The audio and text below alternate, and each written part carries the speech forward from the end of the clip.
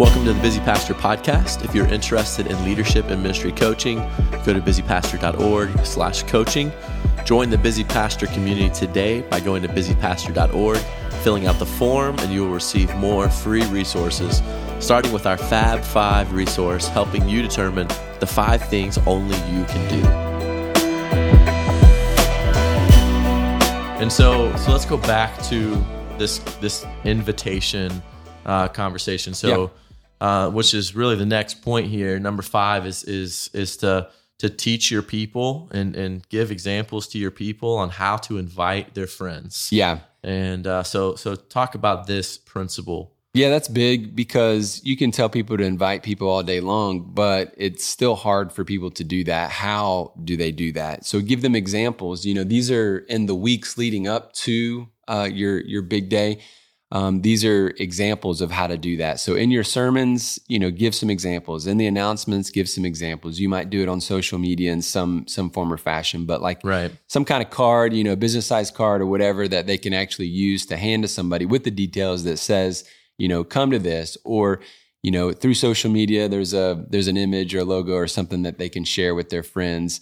Give them examples of conversations that they will have that can lead into, by the way, our church is doing this thing. It might be a mailer. And so, when it's a mailer that comes in the mailbox, you could ask your neighbors, hey, did you get that in the mail? Yeah, that's where I go. Love for you to go. So those kinds of things, everybody listening knows about door hangers and block parties and those kinds of things that happen in the community to try to, get some momentum there and try to give people opportunities to invite. Sometimes, we've used like those real estate signs that people yard signs that they can put in their front yard, which is a really good thing to do when your kids are involved in sports and school activities and those kinds of things.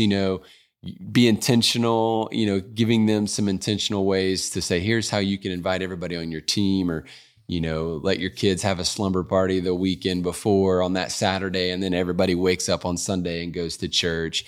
Things like that are just like practical ways that people might go, oh, never thought about that. I'd love to do that. And I could bring my whole basketball team or softball team or whatever. They'd all stay the night at our house and we could bring the entire team. So you just want to come up with as many examples and try to use those to train your people how to do it. Absolutely. And several weeks before a big event that we do, we are encouraging our people, and this is what you want to be doing, to begin to pray about who can you invite. Mm-hmm. So this day is 3 weeks out. Pray about who in your life that you've been intentional to develop a relationship with, or you have a relationship with, that you can invite. Yeah. And we've done things where, the card, write the name down, take it with you, and then just keep that somewhere, in your house that you can continue to pray for them. We've written names on boards, and not got specific, so that if somebody shows up and saw their name, hey, that's me. No, not that blatant, but just like my brother or whatever, and just kind of put those up on a board and then have people pray over that board on a consistent basis. Things like that are just, visual ways to, remind people to pray. Yeah, absolutely. Okay. So what's our next principle? The next one would be just like how to, build momentum. Mm-hmm. So you need to build momentum, and you want to be able to do that so people can start to build anticipation. And that's helpful when you're using it in the sermons prior to the big day, or when you're using these other media components to do that. Because if the goal is to invite everybody or bring somebody on church that day, they need to know that, what the why is behind that. And so now you're talking about, just this burden for those who are lost. And when you're preaching this prior to that day, or you're talking about it in some way, this holy unrest, like, man, yes, we care about people who are far from the Lord. And yes, on this day, God is going to move. And yes, we believe that he's going to save people. And yes, we believe that he can do this. And so as you're talking about that, and as you're preaching about these things, that builds momentum and anticipation, for people to actually do it. And then a lot of times, I think it's helpful to actually on that big day start a brand new series, or at least, the next Sunday you're starting a brand new series. That would be, maybe more practical, maybe a 3 or 4 week, more practical, maybe on marriage or parenting or something like that. So that if the lost person comes and yes, here's the gospel and, makes the decision, fantastic. Or if he doesn't, you can still encourage him and say, hey, next week, the new series we start is on marriage. Right. And that might be one of those hooks where they would say, okay, well, we'll come back for that. So something intentional like that would be at least worth thinking about. That way you're continuing that momentum that you've built up. Yeah. And I love this principle of momentum here, because when you do a big event or a big day like this, you're not just seeing the momentum of a growing attendance and people coming to faith, and that's the goal. But then you have all these other effects of a big day, right? You get the momentum of relationship and like your people being together. They go from being side by side in a service to face, doing something together. Yeah. Right. And those types of intangibles help grow your community in ways that are really hard to fake or to kind of put together, in different types of ways. And so, when you and I are praying for someone specific, a neighbor, a friend, by name, asking God to save them, and we've been praying about this person for weeks. And then on this day, the person shows up. I mean, how excited are you and I? Yeah. And that's what happens with your people. Right. As they see God moving in the lives of all these other, these people that they've been praying for and caring about, that builds faith, it builds momentum, it builds energy, and it reminds us that yes, we are on the mission of God here together. And so that side by side, face to face prayer time and seeing Absolutely. God work. And then, when that person does come to faith, that's just like a grand slam. It's just like, oh my gosh, yes, God is working. He's faithful. And that's what we're all about. Yep. And that's the momentum we want to see from a day like this. And so principle number 7, as we continue the conversation here. I think you also want to focus on the next step. Mm-hmm. And so the next step could be, yes, receive Christ. But maybe you're not a Billy Graham evangelist, and you don't see that. Doesn't mean it's not a win, because you're talking about the next step. The next step for them might be salvation. It might be baptism. Maybe they've never been baptized. And so that's an opportunity. The next step might be come back next Sunday. Yeah. The next step might be get in a small group. You want to present the gospel on that day. And I would, yes, give them an opportunity to respond to that. But you don't want to hammer it so hard and just come off like you're begging for decisions. And then if nobody makes a decision, it's you lose all this steam. No, we expect God to move. And we do our part. And that's all we do. Yeah. And then we leave the results up to God. Right. And so we don't get discouraged, if one person responds or if no people or if 20 people, whatever the response is, that's left to God. The joy is in the journey, and the joy is in, challenging people to take their next step. Right. And so it may not be today, it may be next week or the following week or down the road. So you want to focus on that next step. Yeah. And then this final principle after the next step is really important. Yes. So I would say that, you could have started with this one. We could have started with this one, I mean, they all build on each other. Yeah. In no particular order, I guess, but you need to have a solid guest experience system. Yes. If you're not ready for new people, chances are God's not going to send any new people your way. And so how do you get ready?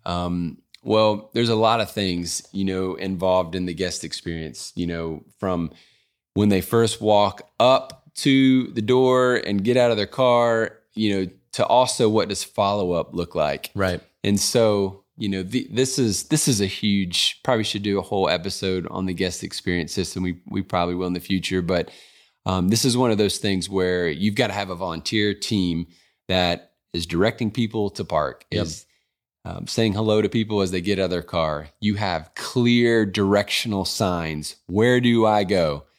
And sometimes you need to bring in outside friends to come to your church so that they can be first-time guests at your place, and so they can give you some helpful info. Just say, man, I didn't know where to go. I couldn't find the bathrooms. There weren't trash cans where I needed them.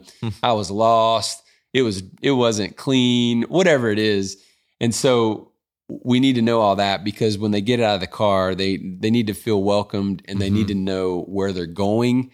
And if they've got kids, that check-in process with kids, do they feel like it's safe? Do they, is it clean? Are the volunteers friendly and warm? All of that is important to people in our context. And then as they come into the auditorium, are you embarrassing them, or are you giving them a safe place to just kind of experience? I think gone are the days where we're asking people to stand up and who's a first-time guest today? Right.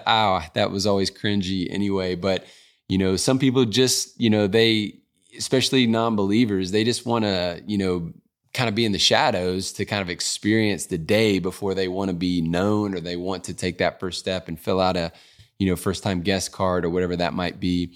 But it's vitally important that you're able to connect with first-time guests. They know where to go. You're giving them information.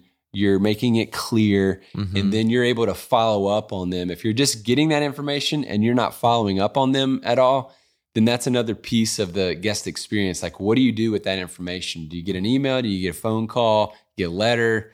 People praying over them? Is it a handwritten letter, which I think is really good.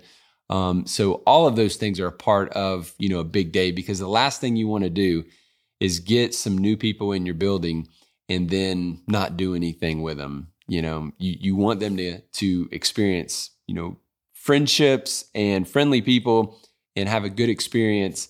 And then you want to be able to reach out to them and encourage them to come back. So I guess experience and a follow-up system is really, really important. You need help and volunteers in order to make that happen. You also need, so say someone does, they want to commit their life to Christ. Okay, what do? Where do they go? Is that an easy step for them? Are you making them come down the aisle in front of people? Are you giving them a website to go to? Is there a room that they can go to afterwards? Do you have trained counselors that are prepared and ready that day? Again, I'd rather have tons of people there and ready to counsel, just in case the Spirit moves and there's a lot of people here that need to respond. And I'd rather that than only have one or two ready, and then, 3 or 4 multiple people come, back to make a decision. And now what am I doing? Well, now I've got one person trying to counsel 2 or 3 people at a time, and that's not helpful or good for anybody.